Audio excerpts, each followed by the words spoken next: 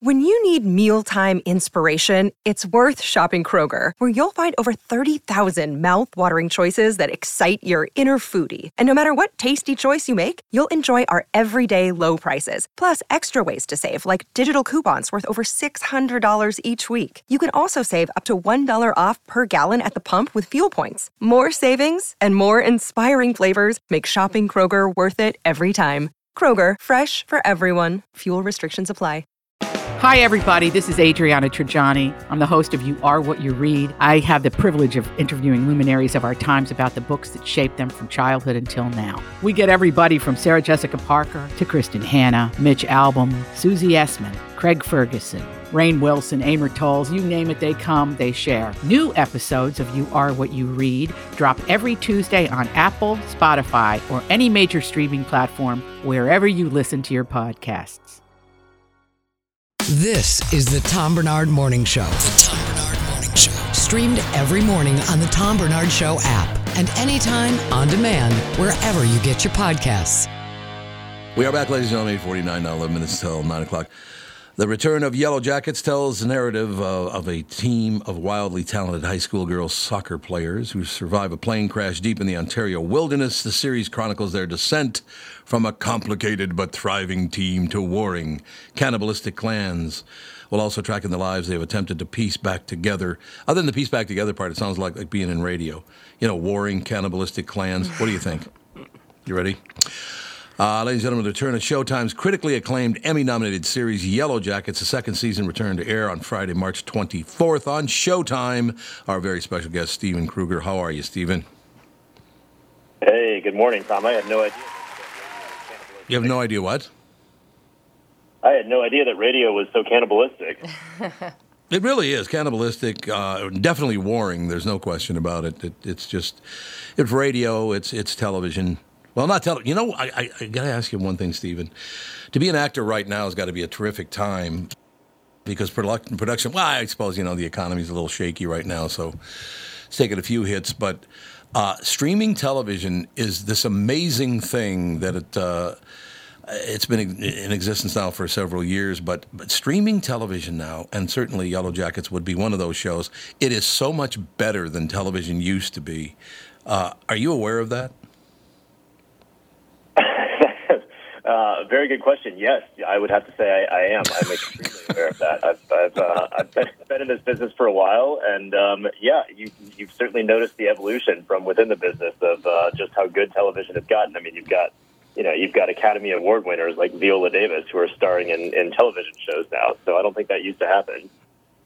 That's a very, very good point. You got, Harrison Ford is on a couple of different shows, as a matter of fact. Did you ever think you'd see that? Yep. Well, that's where the world is now. The world is streaming at home. I love going to the movie theater. Don't get me wrong, Stephen. I love going to a movie theater, getting some popcorn and all the rest of it. But going home and watching... and you watch it at your own pace. I'll say this, and then I just definitely want to hear your take on the world as it is today. But my wife and I took 13 years, and last night was the very last episode of Doc Martin, which is an Acorn series from, I don't know if you've ever heard of it or seen it, Stephen, but it's phenomenal. But it was so good that it took us, there were 10 seasons and a couple episodes. And my wife and I took 13 years to watch it because we kind of held back on watching it because it was so good. You could, I suppose if you, back in the early days, you could have recorded everything, but my God, it would have stacked up over the airport. But you can go back and watch TV at your pace. You want to watch 4 straight episodes of Yellowjackets, you can do that. If you want to pace it out and watch one every 2 weeks so it lasts longer, you can do that. I love that part of it, Stephen. I really do. I mean... or we could get on your cadence and you could watch one episode every 6 months and drag it out over 13 years. We could do that, Stephen. That's what from now on. If it was worth it at the end of that, my God. It was magnificent. It was very, very well acted. I've been around, actors. Well, I did voiceover for about 30, 35 years, so I was around actors all the time, all over the United States. Sure. And I just love watching actors now because I got so used to be around you people, as they say, Stephen. No, but I love watching great actors because it's what a gift that is. I mean, when did you realize you had a gift for acting? I still question whether or not I do on a daily basis, to be honest. Okay. It's one of those things where I'm not sure any actor ever really accepts that they have any sort of talent at doing this. We just kind of hope that we're not unmasked as frauds every time we step in front of the camera. Stephen, you and I got to work together someday, whether it's voice or... I love your attitude about this. That's so great. You look at it very realistically, and obviously you can hear the gratitude in your delivery. The fact that, you look around and you go, look at this. I've been in 8,000 shows. I've been, Roswell, New Mexico, The Originals, Good Trouble, NCIS, Pretty Little Liars, Hawaii Five-0. You know what? Goosebumps. I've heard of all these shows, Stephen. It's not like you're on stiffs, you know what I mean? Right. Yeah. Sure. Well, look, that's one of the things that I was told when I started in this business. It takes a long time, and a lot of people don't realize that. A lot of people think there's such a thing as an overnight success. Except, as soon as you think somebody's an overnight success, you go and look at their resume, and it's like, oh, damn, they've been doing this for 5, 10, 15 years. Mm-hmm. And that's just the nature of what this business is. No question about it. Our very special guest, ladies and gentlemen, Stephen Krueger, talking about Yellowjackets. I want to hear all about it. So season 2 started, not quite a week ago, 6 days ago. So your character, how do we get involved with you? First of all, I really, really like the show. I'm a huge streaming fan anyway. I think I pointed that out. So for a show to come around like Yellowjackets, and another thing I should mention is that's another part of streaming. You can go from one genre to the next, to the next, to the next, and it all flows together. It's very, very nice. So what's the latest with Yellowjackets in the second season? Look, it's hard to come back. We had an incredibly successful first season. I think it was somewhat of a surprise. I think we were all optimistic that the first season was going to find an audience the way it did, but it happened so quickly and in such a resounding way that we went back for season 2, and I think all of us were nervous about being able to live up to those expectations that we had kind of set with the first season. So let's just say that the envelope gets pushed even further in season 2, and to be totally honest with you, we kind of doubled down on all of the things that made us one of the craziest shows on television. Things really go off the rails in season 2, and it's done in such an authentic way that it's really chilling. I got to ask you something, Stephen. I don't think it's a coincidence because, the people in the world right now, around the world, certainly in America, they just want to go after each other. They just want to criticize one another. Oh, I hate you. Oh, my God, you don't agree with me. It's just terrible. I love this line. The series chronicles their descent from a complicated but thriving team to warring cannibalistic clans. That's what's happening in the real world, Stephen. I love that. It's a little bit of life imitating art, or vice versa. I'm not sure. There's no doubt about it. It just, like you said, it was a surprise. First of all, it was not a surprise to my wife and me. We watched the first couple of episodes. Really, really liked the show. It is very well written. Wouldn't you agree? Oh my gosh, unbelievable! One of the best pilot scripts I had ever read. Very, very cool. And I know you got to go, Steve, but you got to come back sometime. I had a ball talking to you. We appreciate it. Love the show. So congratulations. Thank you so much, Tom. Yeah, this was great. Let's do it again soon. I'd love to. Stephen Krueger, ladies and gentlemen, Yellowjackets.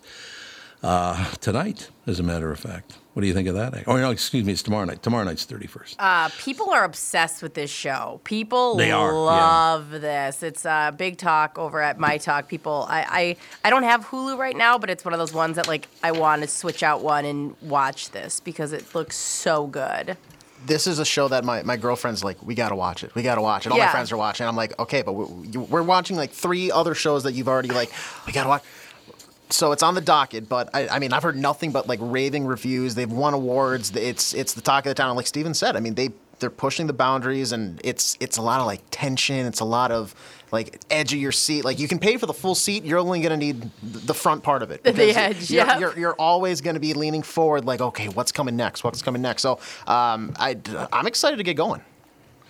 Do you think it's a coincidence that in a world where everybody's going after one another, destroying people's lives, banning them, doing all these wonderful things, just happen to be telling a story about cannibalistic clans going after each other?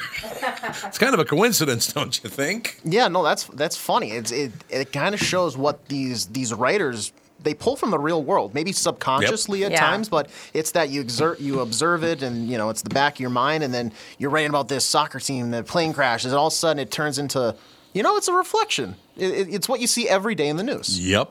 It is. Yeah, that's a very good way to put it, AJ. You see this cannibalistic going after each other, backstabbing crap on the news every night. Not local news generally. Local news tends to be pretty good. But these national news programs, my God, you can't. I really honestly think I've gotten to the point where I do think they all sit on the phone together and go, I'll go after you. It'll be kind of like all-star wrestling. Yeah, you know what I mean? Someone's the heel, someone's the, speaking of heels, we've got Gelfand in studio, by the way.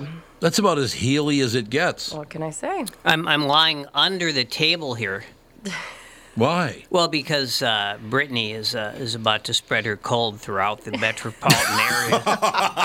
The first thing he brings up, Brittany, I love it. I know. And I texted you, I emailed you. I was so concerned with you knowing. Yeah, well, that's the only communication I've had with a human being this morning is, I've got a cold. Do you want me to? Do you want to stay home? Sorry. I just flipped a coin and I came in. Taking that chance. I know. Go-Go is trying to kill us at our house. It's the thing about babies, Yeah. That's why you should get every cold you can before you have a child. Oh. Then you'll be immune to maybe, 1/10 of what you're going to get. 1/10, 10%. It's not going to be much. The first thing I'm going to do on my way home, of course, is I'll get some of this, 20,000 milligram zinc things, Mm-hmm. which apparently is what porn stars use. And is that right? Does it work for them? Not to prevent colds. Okay. So. Well, they can just go get Narcan now right over the counter. Yeah, I'll probably pick some up. I mean, why not, right? Well, the heroin addict that you are, well, you never know. Someone might stop by and... You never know. Maybe those Seventh-day Adventists coming by to try to convert me, and they'll just flop over, and then I'll have to get out the Narcan. And you brought a friend along with you. You've got Neal Karlen on the phone to talk about the Saints. Love Neal. And Neal knows a lot about Narcan because, of course, his most recent book is about Prince.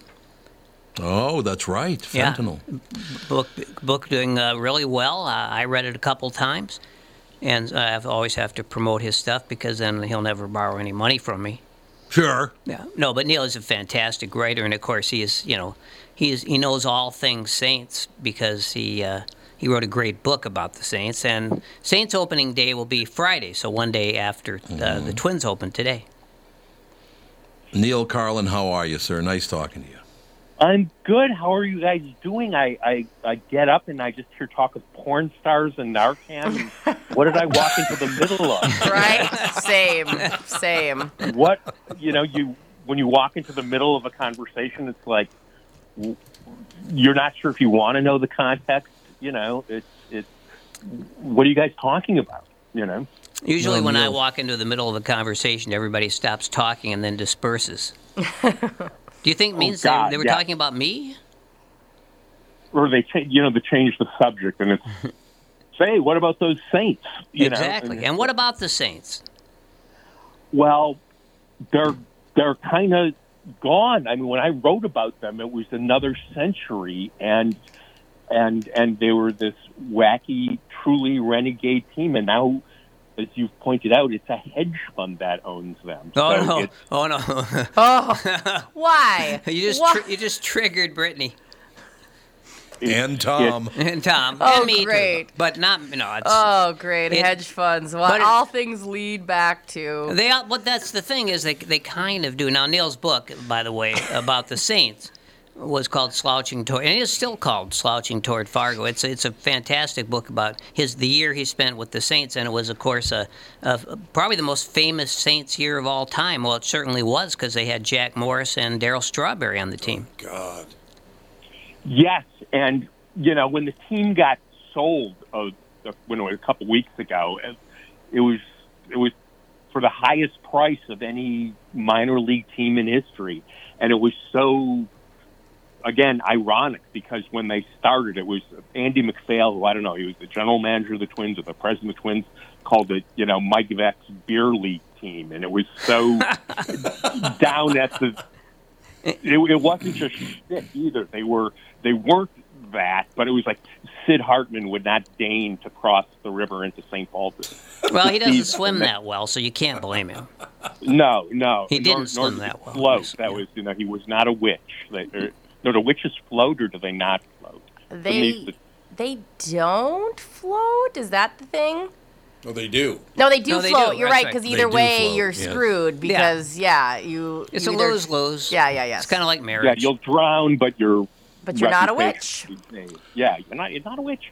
But when the news sort of broke that they had sold, and I was sad and an old man, and it was, I saw like those old reverend, those guys who were so reverent about baseball on like Ken Burns' 37-part thing, about baseball. That was so awful, I thought. But what I suddenly remembered, God, there was true madness. They were truly a funny team. I remember that madness when they started in 1993, where they do. When's that time you saw anything funny at a ballpark? Like when the first time their rally song came on, which was Sammy Davis Jr.'s version of the Shaft, the theme from Shaft. and how did that evolve to a hedge fund? But then again, how did I evolve from that youngish man to this creature I am not, so I suddenly, there was an irreverence to them that was real, and it was not planned spontaneity, which has sort of happened. And what they did, it was so anathema to, I can't believe I used the word anathema, I'm sorry, but you were talking about porn stars. I don't even know, two anathemas, but they were wacky, and it's funny, and they were considered so Bush League, and now the Twins do all that stuff that 25, 30 years ago was just considered, below them. It's hard to think that anything was below the Twins, but it's... below 500 very often. Actually, at the end of last year, it seemed like the Saints were better than... It's like we had two AAA teams, how they somehow went from first place to sub 500 in like 2 weeks at the very end of the season.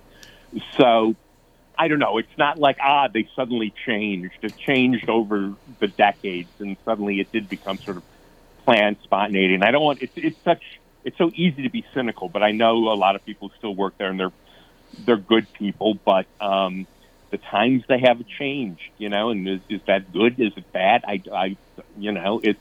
What did they sell the team for? It hasn't been announced, and I'm not quite sure, but they made their dough, and it's so funny because when they started, Mike Veck, the son of Bill Veck, he was broke and a recovering alcoholic, and they gave him 25% of the team for sweat equity, and 25% of the team was worth basically nothing, and he built this thing. It was for real, and it wasn't just about redemption, a last chance for Darryl Strawberry or Jack Morris, but the entire team, and also the people who were working for the team. It was like to go to work. Mike Dickey started saying, if you show up at my door looking for a job, it's the end of the line. And it's no longer that way. And there were so many great stories, people who had just screwed up along the way. And now those stories aren't there. And I don't know, my oldest friend in the world who's from here, never went and saw a Saints game because he always chose to see the best available players. That's what he wanted to see. And it was more interesting to me what was going on there because everyone had a story, and now they're just on their way up or on their way down, and it just isn't quite the same. What about, there's an interesting thing you say there, because what about Bill Murray? Is he on his way up or down? Bill Murray, of course, what percentage of the team does he own, or did he own? He owned a quarter of the team, and back then they owned like two teams. It's interesting how he got into it, and then they became sort of a conglomerate and owned 8 different teams. This baseball ownership group, but how he started owning teams started back in the Saturday Night Live days. All the cast went and did little films on what they did on their summer vacation, and Aykroyd and Belushi, that's when they started the Blues Brothers, and they did a little film they showed, and Murray bought the Salt Lake City independent team. And back then, there were only like 5 or 6 independent teams in all base. I feel like I'm lecturing. And so that's, but then it became a business model. That's how now there are dozens and dozens of independent leagues, and it has become sort of shtick. Yeah, it's corporate shtick, right? Yeah. Which would seem to me to be an oxymoron. It does. It's like planned spontaneity, which is what I think a lot of, baseball is now trying to, it's flailing about trying to figure, they've missed a generation of kids, but it truly was wacky. And Bill Murray's going to be fine. It looked like he was going to be canceled, but when it turned out he wasn't Harvey Weinstein, when all these allegations seemed to pop up at once. And if Louis C.K. can come back, who was shown to be sort of a true predator, Bill Murray, if he wants to, he'll be just fine. No, they'll all be just fine. Yeah, I don't think we don't really have to worry about him. But I feel funny going, in the days when they were, I feel like when Christy Mathewson was throwing the fadeaway, I tell you, that was baseball, and true, there weren't blacks playing, and, we were cheated, but that was baseball, So I hear myself talking, and I just wonder, do we become what we loathe? Have I become that Reverend George Will-like character? He'll always gets around to this despondent introspection at some point. Well, at some point, right? When you start off again talking about porn stars and Narcan, where do you go from there? I know. How do I not bring it down a step? It's. This conversation is the story of our lives, though. I always start that way, and you know that. I know, but it's so early, and you say Narcan. Oh, wait, it was like yesterday they said, right? You can now get Narcan at Super America, right, or something over the counter. Well, that's just for the employees, though. That's for the employee, yeah. No, yeah. I'm just kidding, of course. Oh, God. I have a question about that. Hmm? So very quickly, that's a narcotic. How can you sell it over the counter? Well, you sell cigarettes over the counter. Are they narcotics? Sort of, yeah. Yeah, I suppose sort of. Hey, look, if it saves lives, I'm happy to hear it. I don't know. Can you get high from Narcan? I don't think so, because it's blocking effects of an opioid on the brain. Sure. Yeah. There you have it. Kind of like methadone, though. That's that kind of thing. Yeah. Yeah, I suppose. And what happened to candy cigarettes? Do you remember those? I loved them. Yeah, then the woke crowd came along and canceled candy cigarettes. You're welcome. Wouldn't doubt it. No question. Neal, I got to say one thing. As you guys continue, I find myself I feel really fortunate to live in a town that has the Minnesota Twins and the St. Paul Saints. I mean, we don't win a lot of championships. There's no doubt about that. But our access to great stadiums and really fun sports, I don't know, Twin Cities do a hell of a job there. I love the fact that we have both the Saints and the Twins. Love it. And for now, the Timberwolves. That's right. We don't know where they're going, but... Do you think they will leave for sure? No, I think they're just going to blackmail us for a new arena. Yeah. I heard something about Kevin Garnett got traded. Is that true with the Timberwolves? I'm not real up on it. But actually, there is a Kevin Garnett thing connected to the Twins. Sure. No matter how badly the Timberwolves used to suck, you could always go and at least you knew Kevin Garnett would be there. And it just reminds me of Correa with the Twins. I'm so happy we got him, It's just because no matter how mediocre the Twins are going to be, and I think we're going to be, just like the newspaper writers are saying, oh, no, they're going to win the championship. I think The Athletic yesterday placed them firmly at number 15 out of 32. Yeah, well, that's, we'll be able to see Correa. That's what they do, though. What they do is mediocrity. Yeah. And we're happy with that.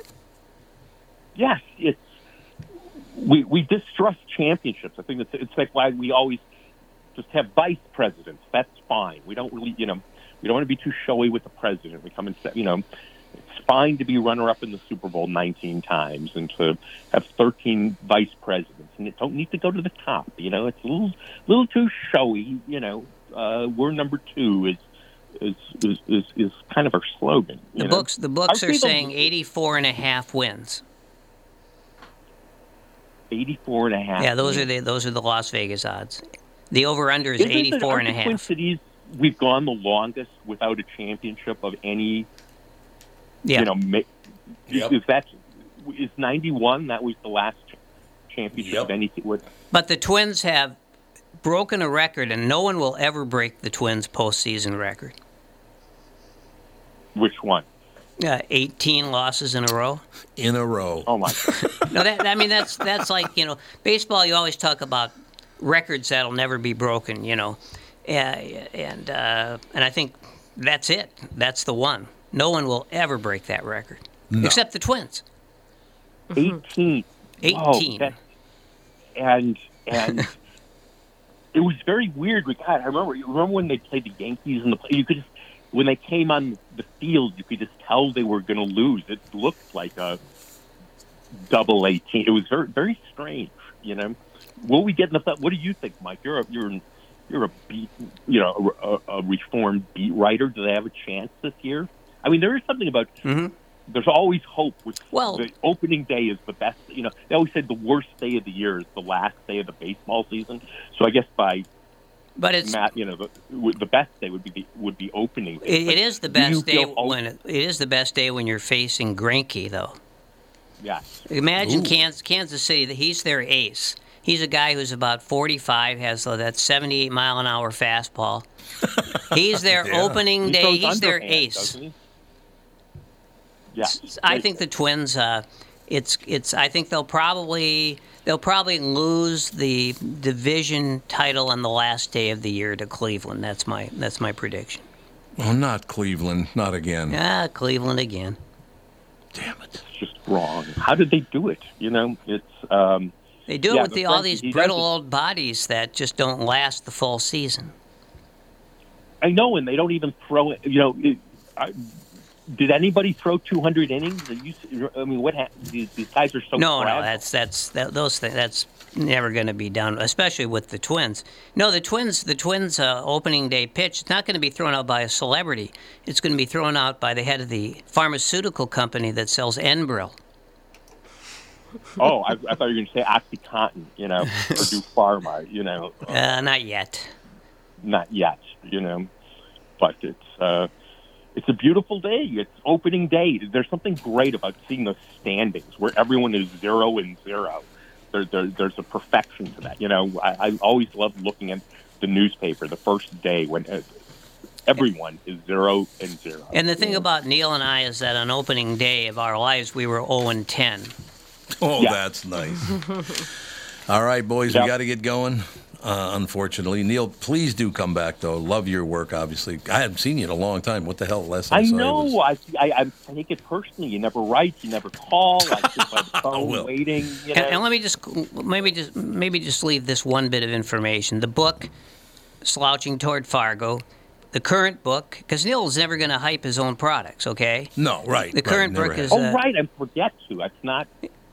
I mean, I'm as narcissistic as anybody. I just forget. And Neal has written the ultimate biography, semi-autobiography for Neal about Prince. It's called This Thing Called Life. Well, that's one of the titles. You got like 4 titles though. It's the Prince Odyssey. It's it goes on and on. It's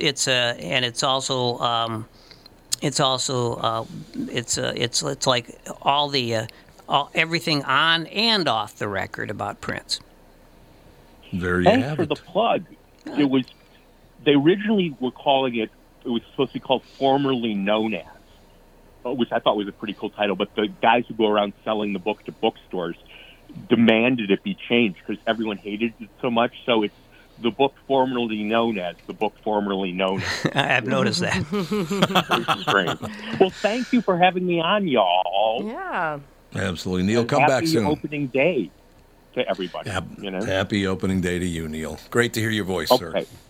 Good to hear you guys and women, people. We are the world. I'm highly offended, Neal. Just refer to us as they. Would yes. They. I'm obviously very distraught. Yeah, my pronoun is schmeckle. So it does. Anyway, have a good morning. Bye, Thank Neal. you for having me. Absolutely. Bye. We'll be right back. Take a break on the Tom Barnard Show. Hi, I'm Mike Bryant. The latest statistics are out for 2022, and although 48 states, including Minnesota, have texting and driving laws in place, many American drivers still take part in this dangerous practice daily. According to the National Safety Council, cell phone use while driving led to 1.6 million crashes, and nearly 309,000 injuries occur each year from accidents caused by texting while driving. Scariest of all, over 3,000 deaths are caused by texting and driving. And these are only the numbers that have been verified. Who knows how many more there actually were? The bottom line is this. In Minnesota, we have the hands-free law in place for a reason, to keep you and those around you safe. The simple solution is please don't text and drive. It's against the law. By practicing safe driving habits, you can break the cycle of distracted driving. Find Bradshaw and Bryant, personal injury attorneys at minnesotapersonalinjury.com. Seeking justice for the injured. Bradshaw and Bryant. At the new Tom Barnard Morning Show, we're pretty low-key. We talk in regular voices. Well, except for Tom's, which is all like, "You're a disaster." But we don't get all hypey and stuff. However, we are doing a contest called Pick Your Prize. You could win $10,000 worth of yard machines from Tri-State Bobcat. $10,000 worth of machines. It's pretty hard not to get excited about $10,000 worth of lawn machines, including a zero-turn mower, a walk-behind mower, snowblower, string trimmer, leaf blower, chainsaw, and more. Or a $10,000 Cub Foods gift card. And all you have to do is register on the Tom Barnard Show app, which you already have, right? Well, if not, download it. No big deal. Then register. Every time you open the app between now and March 31st, you'll be entered in the $10,000 Pick Your Prize contest. That's it. Download the Tom Barnard Show app. It's free, and it's in your app store. Win $10,000 worth of yard machines from Tri-State Bobcat, a $10,000 Cub gift card, and so much more. See it all on the Tom Barnard Show app. My brother-in-law died suddenly, and now my sister and her kids have to sell their home. That's why I told my husband we could not put off getting life insurance any longer. An agent offered us a 10-year, $500,000 policy for nearly $50 a month. Then we called SelectQuote. SelectQuote found us identical coverage for only $19 a month, a savings of $369 a year. Whether you need a $500,000 policy or a $5 million policy, SelectQuote could save you more than 50% on term life insurance. For your free quote, call SelectQuote at 1-800-330-1991. That's 1-800-330-1991. Or go to SelectQuote.com. That's 1-800-330-1991. SelectQuote. We shop, you save. Full details on example policies at SelectQuote.com/commercials. This is the Tom Barnard Morning Show podcast. We're back, ladies and gentlemen, 9:22 now, 22 minutes after 9 o'clock, KQRS. I did it again. I do that like once a week now. Yeah, but you know what? It's funny. It just flows. I think I notice only about half the time because I'm also very used to it. Just 37 years. I mean, I suppose that'll do it, won't it? We've never even had anybody call in or say anything, so I think everybody's chill with it. Nobody cares. Nobody gives a rat's ass. And look, the support for this show has been amazing. You people I thank you again. Every day I look at it and it's like, holy God. They must not have known Gelfand was on today because they all tuned in. I know. Yeah. Well, there'll be probably a continuing slide for the next hour. Oh, is that what it is? Continuing. Ladies and gentlemen, Score North's Judd Zulgad joins us now, and we're going to be talking about opening day. And that's whether Judd wants to or not. I'm just telling you, I'm excited. It's opening day, Twins at Kansas City. Judd, how you doing? Happy opening day to all. Of course I want to talk about it. Oh, in fact, your previous guest, it was such a downer. I ordinarily am so Neal. high on life. I'm Mr. Peaches and cream, baseball season starting. What could go wrong? But, if that's the direction he chooses to go, I guess that's the direction. That's my best friend, so cool it, pal. Which is not shocking in itself, right? I was poking fun at myself because I am ordinarily Mr. Doom and Gloom.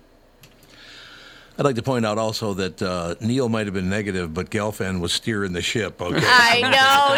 Thank you, Tom. I was like, I heard it. Well, Okay. it's true, but it's just like that was just like a typical conversation I had with Neal. Oh yeah, it was. There's no. I've heard it many times, and you're absolutely right. So we heard Michael Gelfand announce today. How many games the Twins going to win again? 84.5 is the over/under in Vegas.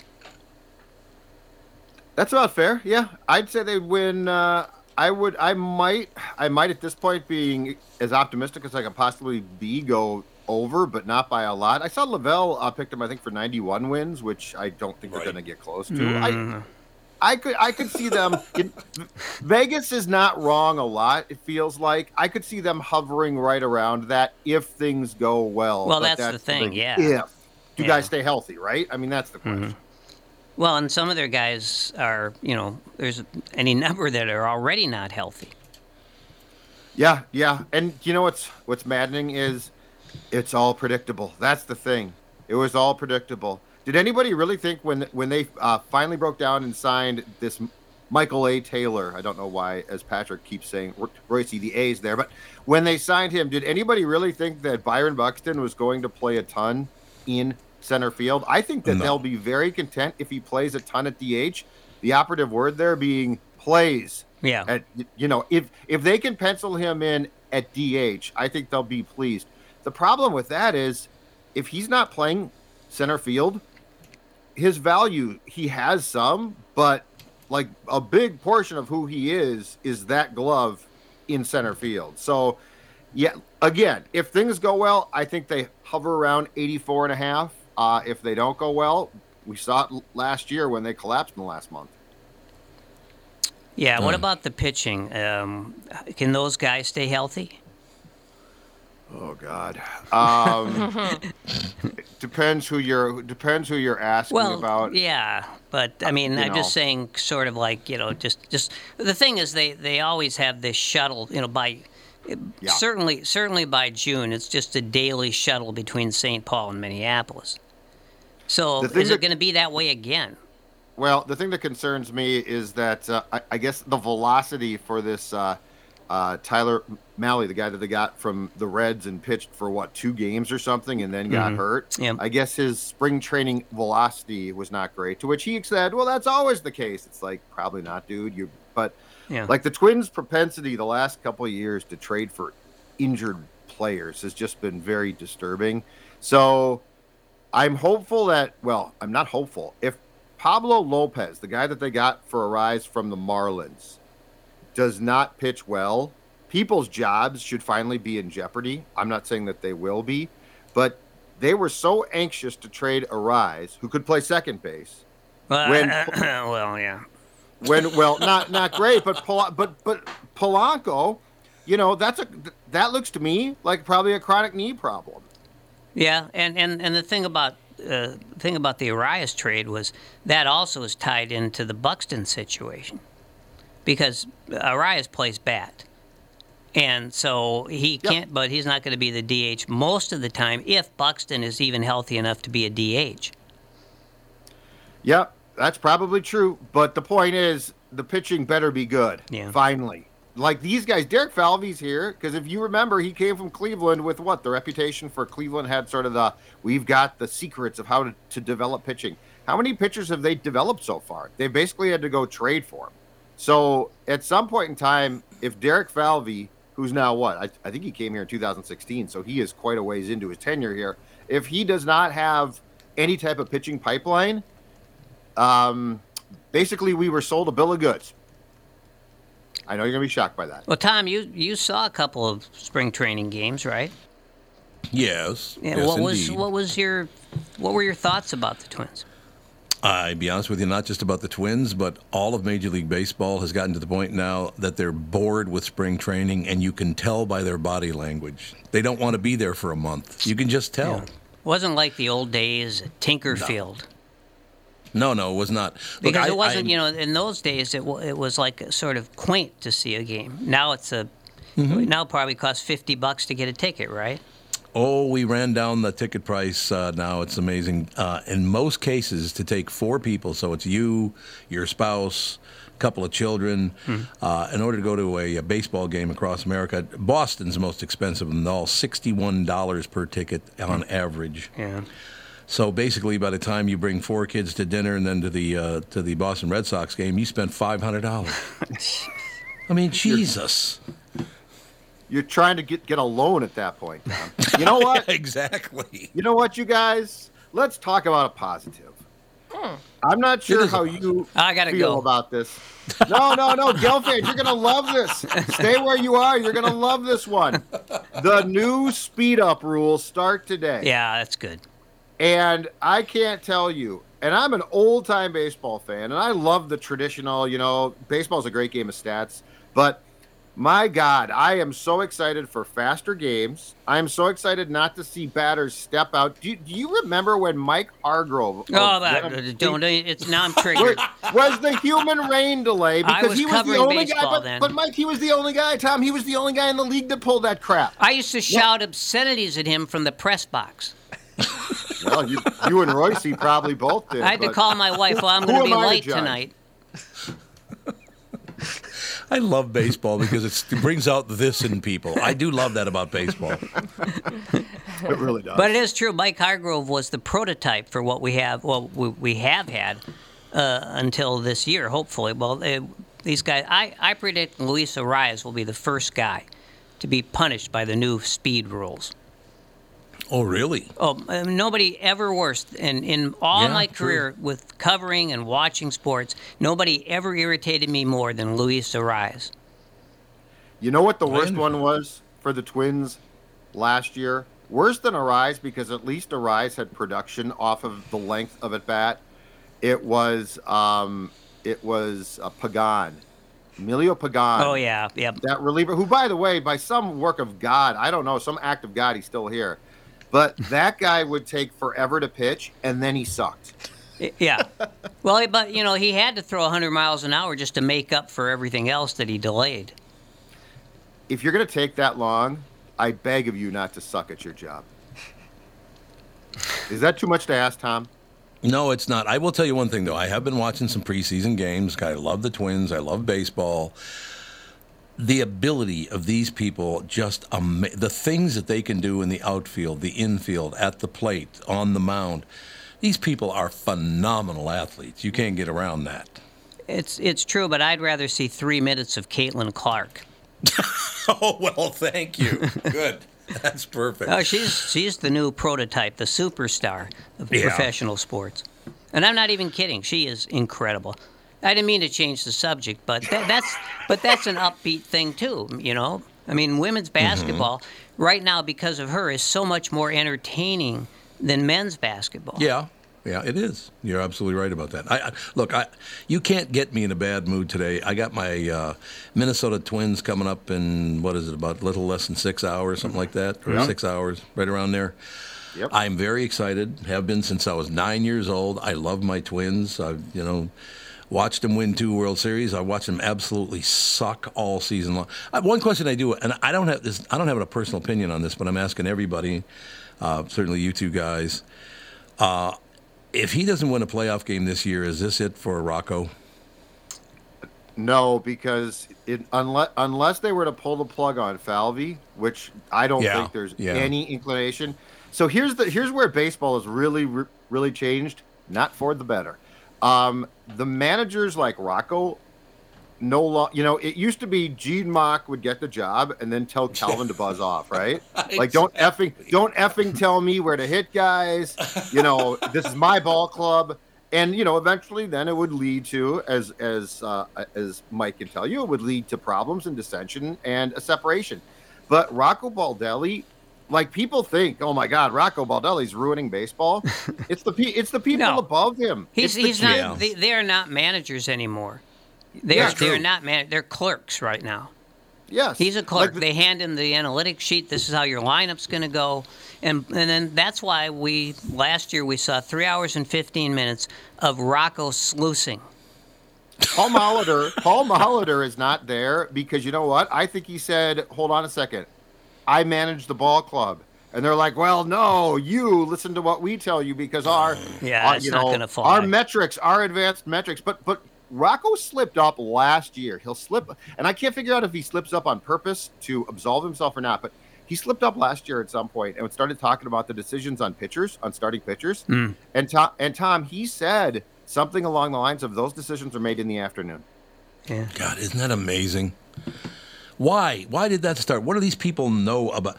Look, I have people making comments to me about, podcasting, about radio, about television, all the rest of it, and they have no idea what the hell they're talking about, but they think they know more than you do. And I don't understand. There is no way I could know as much as a Major League Baseball player does. The stuff that goes on in their noggin's pretty amazing. And it's all mathematics now, I think what we're talking about. Yeah. It used to be managers had a feel for things. Did you ever see Rocco engage with anyone, especially his players, during a game? Nope. The game has been Ivy Leagued. It's that simple, and I'm not joking. I'm not being a smartass. It's a bunch of guys. It's a bunch of people who, yes, rely on mathematics and statistics. And I'm telling you, the thing that. The tip-off here, right? Like, baseball's gone to these great lengths now to ban the shift and to speed up the game and to improve it. What is the first thing that when Joey Gallo came to the plate in spring training, the Red Sox did? They said they moved their center fielder to shallow right field, and they moved their left fielder to center field to create the exact shift that's been banned. Yeah, they'll figure it out. That's how they get. But I mean, these guys are all, and gals, they are all about trying to figure out how they can work the game, as opposed to what's best for the game. And poor Max Kepler, he thinks he's going to hit 230 and be a star this year. Oh, 218, same old Max. Leading off today, I mean, come on, I'm really excited for him. Well, they should have Gallo leading off because nobody walks like him on this team. Yeah, and you know what? I think they're going to. I think that the ordinary plan is for that exactly. But I mean, again, how far is that? And I'm not complaining at this point, but how far is a guy like Gallo, which has been going on for years now, leading off from the baseball? Mickey Rivers leads off. Yeah. And now it's like, no, we got Joey Gallo, and he might strike out or hit a home run, but he's going to take a bunch of pitches so Carlos Correa can see what the pitcher has. Yeah, good move. That is a really good move, actually, don't you think? I don't know. If you're facing Greinke, you should be ready to swing. That's going to be. Actually, it's kind of be. I think it's kind of fun to think of Greinke as the opening day pitcher because there will be players on base finally. If the game takes 225, I'm all for whoever leads off. Yeah. I just want baseball to go back to being a game played with any pace. What are they going to be able to do, though, now that they can't tighten and loosen and tighten again their batting gloves between every pitch? Oh, God, remember that? But it was the norm last year. Garcia Parra, I think he really started that, right? Because he would have that ritual. Well, maybe Hargrove, but after that, yeah. Yeah, but I mean, Garcia Parra would step out after every at-bat. Oh, after a pitch doesn't matter. They never moved their hands. But they had to do it. Oh, my God. And Luis Arias was, again, I'm sorry, I know I'm obsessed, but he was the worst of the worst when it came to that. And then the walks around home plate between every pitch, the histrionics, when he would foul the ball off, he would make a routine out of it. No more. It was cute, like the first 3 times. Hey, you know what, though? Opening day is here at Hope Springs Journal, right? Exactly. I'll be watching. Right, Mike? I will be watching. I'll see. I'll see every pitch, and I mean, it's great. It's been a long time. It seems like it's been years since the Twins played. Yes, it does. You going to a game, Mike? All right, I know Judd's got to go. Judd Zulgad, thank you, sir. See you, Judd. Talk to you Tuesday. See you guys. Sounds great. Score Norris, Judd Zulgad. So, Gelfand, are you going to go to any games this year? No. Why not? I don't go to games. I know you don't. Crowds. We're not going to get you out there, huh? Crowds, even before the pandemic. No crowds for me. How about if I helicoptered you in? Yes, that's it. I'd like to parachute on the home plate. That's what I'd like to do. I would be there to watch that if you could do that. I think it'd be wonderful. I think most of my enemies would be there to watch that. You have no enemies. What are you talking about? I love that most of my enemies would. What the hell is wrong with you? Hey, I am my father's son. My dad cherished his enemies far more than his friends. That's true. I love it. No question about that. Listen, I could sit back and listen to people talk baseball all day. I just absolutely... Yeah. It's just a wonderful sport. There's no question about it. It is amazing. Because it's exciting and relaxing at the same time. Yeah, that's exactly it. You know what's interesting about that is I was, a pretty mediocre athlete anyway, but I playing baseball, just watching really good baseball players, and then later on in life, softball players. You realize very quickly, I don't have anywhere near that much talent. Well, you know what I mean? There's a pretty, there's a gap there. Let's face it. I mean, these guys do. How do you hit 100-mile-an-hour fastball? I know. How do you get a bat on that? Why are you not lying on the ground praying for health? I tell my story about Ron Davis. I walked out. The Twins invited me to put a uniform on even and walk out in the field and work out with them and all that stuff. And it was, not really work out with them, but, be around them while they were working out, that kind of deal. And I got to, long before the gates even opened, I was kind of messing around. And somebody asked me, Ron Davis wants to throw a pitch to you. Is that all right? And I said, yeah, it's got to be amazing. Ron Davis, that'd be unbelievable. He throws the pitch. It's headed right at my head. So I bail out. I get up and realize the breaking ball ended up about 3 feet outside. Well, it was never going to come anywhere near me. A true gentleman. He was going to make sure he didn't hit you. Exactly. But at the same time, he was going to make sure he humiliated you. Well, there is this that. This is baseball. It is. That's what the game's all about. I look back on the great memories. For me, and AJ, you can pick up the spot here because you're only 24, so you can take my job and go forward with it. And Gelfand will tell you this is true because the very first time I met Mike Gelfand, I didn't know him. He was sitting with Were you sitting with Royce that day? Oh, God, no. I mean, nothing against Royce, but... No, I know. No, who was it you were sitting with? Just a couple of my neighborhood buddies, Oh, his neighborhood buddies? Yeah. So he's sitting there, and what I loved about that sport so much, because I would haze the living piss out of players, try to rattle them and all the rest of it, and I would go to games, and I would look out, and Reggie Jackson would be there. Oh, and he started doing a little, some stretching and all the rest of it. I noticed every time he stretched to touch his toes, one of his hands came up between his legs and gave me the finger. Real smooth. Well, Tom, he used to give me the finger all the time. I'm one person who can relate to that because he gave me the finger any number of times. Oh, absolutely. Well, those arrogant, those arrogant Yankees. I mean, he could have been a utility player for the Yankees, and they're like that. That is true. But I truly thought that day that Joe Rudy was going to come out of the stands and attack you. Oh, I think he wanted to. He absolutely wanted to. And Fred Lynn, too. I remember Fred Lynn threw a bat at me, but I was sitting behind the screen, so it accidentally slipped out of his hand. Yeah. Of course, yeah. Gene Mauch, when he was coming in after a bad inning, went out to change the pitcher. He'd come back in after changing the pitcher, and somehow he had to rub his forehead with his middle finger when he walked up past I don't know. me. I thought it was a bit more obvious than that. Well, it was, I saw some thrust there. Oh, God, that's hilarious. Oh, there was thrust. There was definitely thrust. One thing about Gene Mauch that I loved, when I first started covering Gene Mauch, when he became the manager, I used to, after the game, I'd come into his little office there.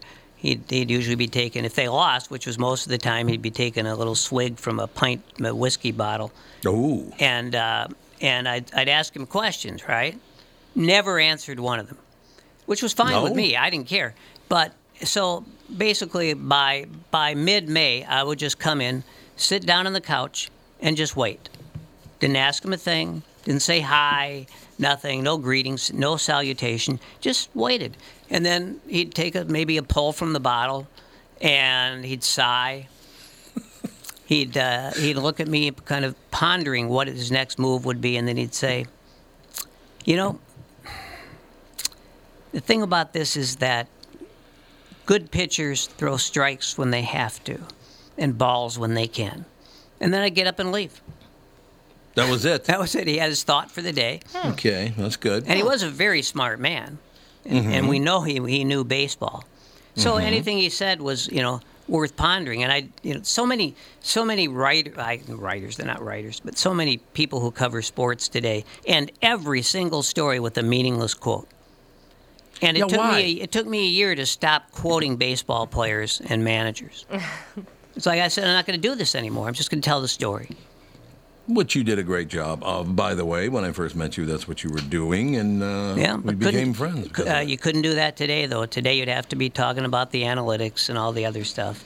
Oh, yeah. The human stuff, not so much. I can't wait to go to our first baseball game. We're going to the game on Monday night in Miami, as a matter of fact. The Twins are in Miami. Well, you get to see Arias then, too. Yeah, that's exactly right. So basically, because Catherine and I are going to be on the road, I'm going to go see the Twins on Monday night in Miami. Looking forward to that. The game today I'll be watching on television. They have tomorrow off, of course. And then they come back on Saturday and Sunday in Kansas City, then down to Miami. And their first home game when is? I didn't even check it yet. I didn't either, but this is probably one of those 8-day road trips, right? Thursday, March 6th, they host the Astros next week. You mean April 6th? April 6th. April, excuse me. Thank you. Yeah. Please don't come back in March 6th. It's going to be another year before I see my Twins. Well, it'll be warmer then. Well, that's true. Absolutely right. Today they'd probably wind up, if it was an evening game, they'd have to cancel it already. No, you're right. They have, the weather for the next 3 days is going to be terrible. I don't want to do the weather. It's too suckwad. You know what I mean? It's going to be raining and then snowing and then raining. And then snowing and then freezing and then, it's not going to be pleasant. There's no question. We do have to take a break here. We'll be right back in a couple of minutes. Our special guest, Rachel Lodiero, talking about American Dad coming up next. The Tom Barnard Show. Continually make the My Slippers the #1 selling MyPillow product. And I have a feeling you'll want to stock up now when you hear this offer. When you use my promo code TOM, T-O-M, you'll get the all-season slippers for $25, regularly $149.98. That's over $120 in savings. Limited to 10 pairs at checkout. These will sell out. Trust me on that one. My Slippers have an exclusive 4-layer design that you won't find in any other slipper. The patented layers make these slippers ultra comfortable and extremely durable. They help relieve stress on your feet, and you can wear them anytime, anywhere. They also come in a ton of additional sizes and all new colors. Just go to mypillow.com and click on the radio listener square to grab a pair of the all-season slippers for only $25, regularly priced at $149.98. Limited to 10 pairs at checkout. Enter promo code TOM, T-O-M, for this incredible offer. They won't last long, so order now. Hello, I'm Brad Huckle, President and Chief Lending Officer at North American Banking Company. And I'm Mike Bilski, CEO at North American Banking Company, Bradley's partner. As a locally owned and operated community bank, we work with a lot of multi-generational, family-owned businesses. Take Raymond Auto Body of St. Paul, for example. 4 generations of the Sumkowski family having successfully run the business. When they were ready to expand, we helped them acquire a new building, allowing them to service more vehicles in their state-of-the-art shop. We've also helped them set up the next generation of owners, keeping the business and family for years to come. Tom here. If you run a family business like me or any business, you should be banking with Brad and Mike over at North American Banking Company. I know them and trust them with my banking. Every time I deal with them or their team, I know I'm working with experienced professional bankers. Sounds like we really won you over, Tommy. Well, let's not get crazy, Brad. Seriously. Why not bank with my banker, North American Banking Company, a better banking experience, member FDIC, and equal housing lender? Tom Barnard here. You might not know this about me and about my family, but we're kind of Nissan strong. I say that because I own a Nissan Altima from Walser Nissan. I love it. My son Andy owns a Nissan Rogue Sport from Walser Nissan, and my daughter-in-law Melissa, you guessed it, drives the Nissan Kicks. And Cart's grandson Ethan safely around town, also purchased at Walser Nissan. You want to know who else is Nissan strong in the Twin Cities? Walser Nissan and their trifecta of stores. Down south, GM Dan Resch at Walser Nissan in Burnsville. West of the Metro, just off Highway 12 and Wayzata Boulevard, is Casey Novotny's Walser Nissan Wayzata. And in Coon Rapids, north side of Highway 10 and Round Lake Boulevard, J-Buck runs the show at this Nissan store. This month at all 3 Nissan dealerships, score 0% financing on Rogues, Altimas, and Pathfinders with up to $1,500 available loyalty cash on select models. Nissan strong and loyal like me and my family. Even if you're just Nissan curious, go to Walser.com and select the Walser Nissan store nearest you. I'm due for an oil change. Maybe I'll see you there. 0% financing for 36 months, $27 per month per 1,000 finance. finance on approved credit. This is the Tom Barnard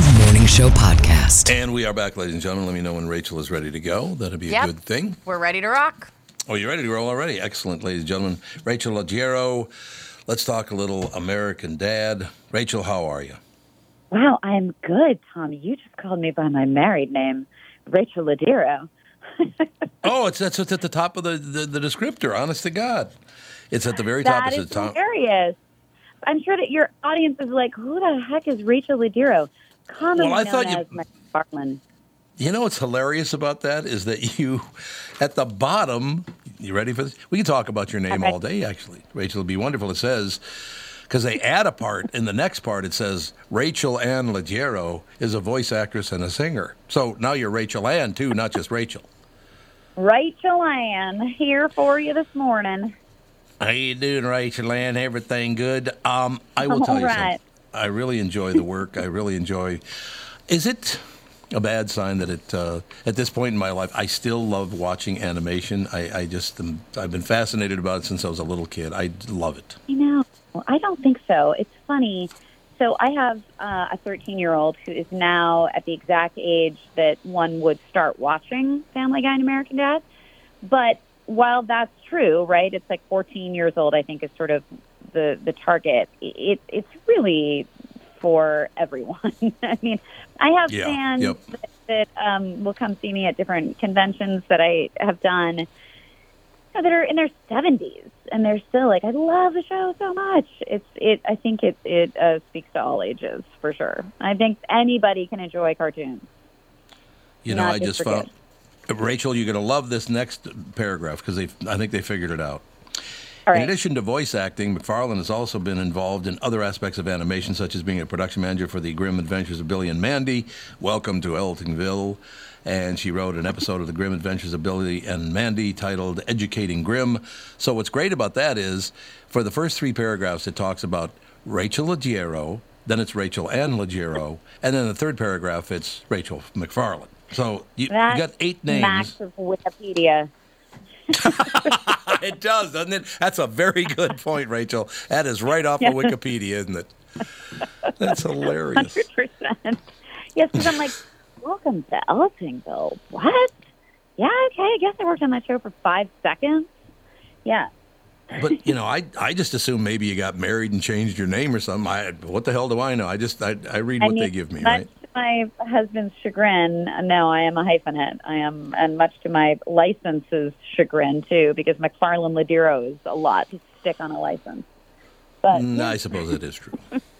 My wife did the same thing. It's like, no, that's good. You can go with Barnard. I'm going with Brandt. We're good to go. Close enough anyway. There you go. Exactly. Do we really need that? Yeah. Do you? But, I've been voiceover for 20-plus years, you know, as Macfarlane. So, right. Well, you never know. I just do what I'm told. You know what I'm saying? All I ever do is follow the rules. You don't believe that, do you? No, you don't believe that, do you, Rachel? Not for a second. How many hours a week do you end up on the mic? It's funny. It really depends. This week has been a bit because, let's see, with Family Guy and American Dad, both having table reads, both recording, and then I did a couple other shows this week. So it's probably 1, 2, 3, 4, 5, 6, maybe 10 hours this week on the mic. No, 10 hours. And how do you? Because a guy. I've been in voiceover my whole life as well, and you spend a lot of time talking. And people wonder how do you think that your voice just kind of adapts to it? And because a lot of people think, my God, if you talk that much, you must get sore throats and you must get tired. But your voice adapts to it, doesn't it? I mean, it does. I had a birthday last week, and I celebrated it. Let's just say that. And then I had to record the next day. And it's amazing how the brain and the voice, after 25 years, they just kind of know what to do, you know? No, exactly. Clear the throat, and go, And you'll be good. And do you remember about what age you were when you thought, man, I want to do that? Yeah, I remember exactly because I was 22 and I had just moved to California. I wasn't sure what I was going to do. And it was my brother who was like, I think you would be good at this. You should try it. And my first show was Johnny Bravo in 1998. And I fell in love with it that day. It was so fun and relatively easy. And the people were really nice and normal. And I thought, this is a little corner of the industry that I think I could be comfortable in. And 25 years later, yeah, here we are. See, I think that's wonderful. I just when my wife and I lived in New York, I did a couple of cartoon shows, but I can't remember they were. This was back in the early to mid '80s, something like that. But the only problem with me, Rachel, is whenever I was given direction by a producer, I always ended up talking like this. Why did I always have to be the evil one, Rachel, is what I'd like to know. You see what I'm saying? The villains are the most fun. Yep. I often say that. Kids, when they're auditioning for shows, I'm like, no, you don't want to go for the prince. You want to go for the evil queen. Like, that's going to be the more fun part to play. And villains have always been the most fun characters. I just recently finished a series on Disney called Owl House where I got to play this horribly evil mother, and that was such a fun character. How did you do that? I can't picture you as an evil, horrible person. I know, and it's funny because my 13-year-old is like obsessed with the show, and they're always laughing at my evil mom character. I'm like, oh, you want to see evil mom? I'll show you evil mom. Do you ever use a voice when you're being evil to your children? No, I don't, because when I'm being evil to my children, I'm usually furious at whatever insane thing they've done. So I think it's more crap together. Yep. No question about it. No, I hope people do understand. We're talking to Rachel about American. Some wonderful shows. Let me just put it that way. American Dad. By the way, the new season playing right now, 9:00 Central Time on TBS. As a matter of fact, but it just. Do you do a lot of voiceover as well as doing acting on television? Do you do a lot of? I assume you would, right? Yeah, I do. I actually do only voiceover. On camera has never been anything that I've had a remote interest in. So it's been voiceover for 25 years, and I think that's part of why. Obviously, I've been on these shows that have been on for 18 seasons because.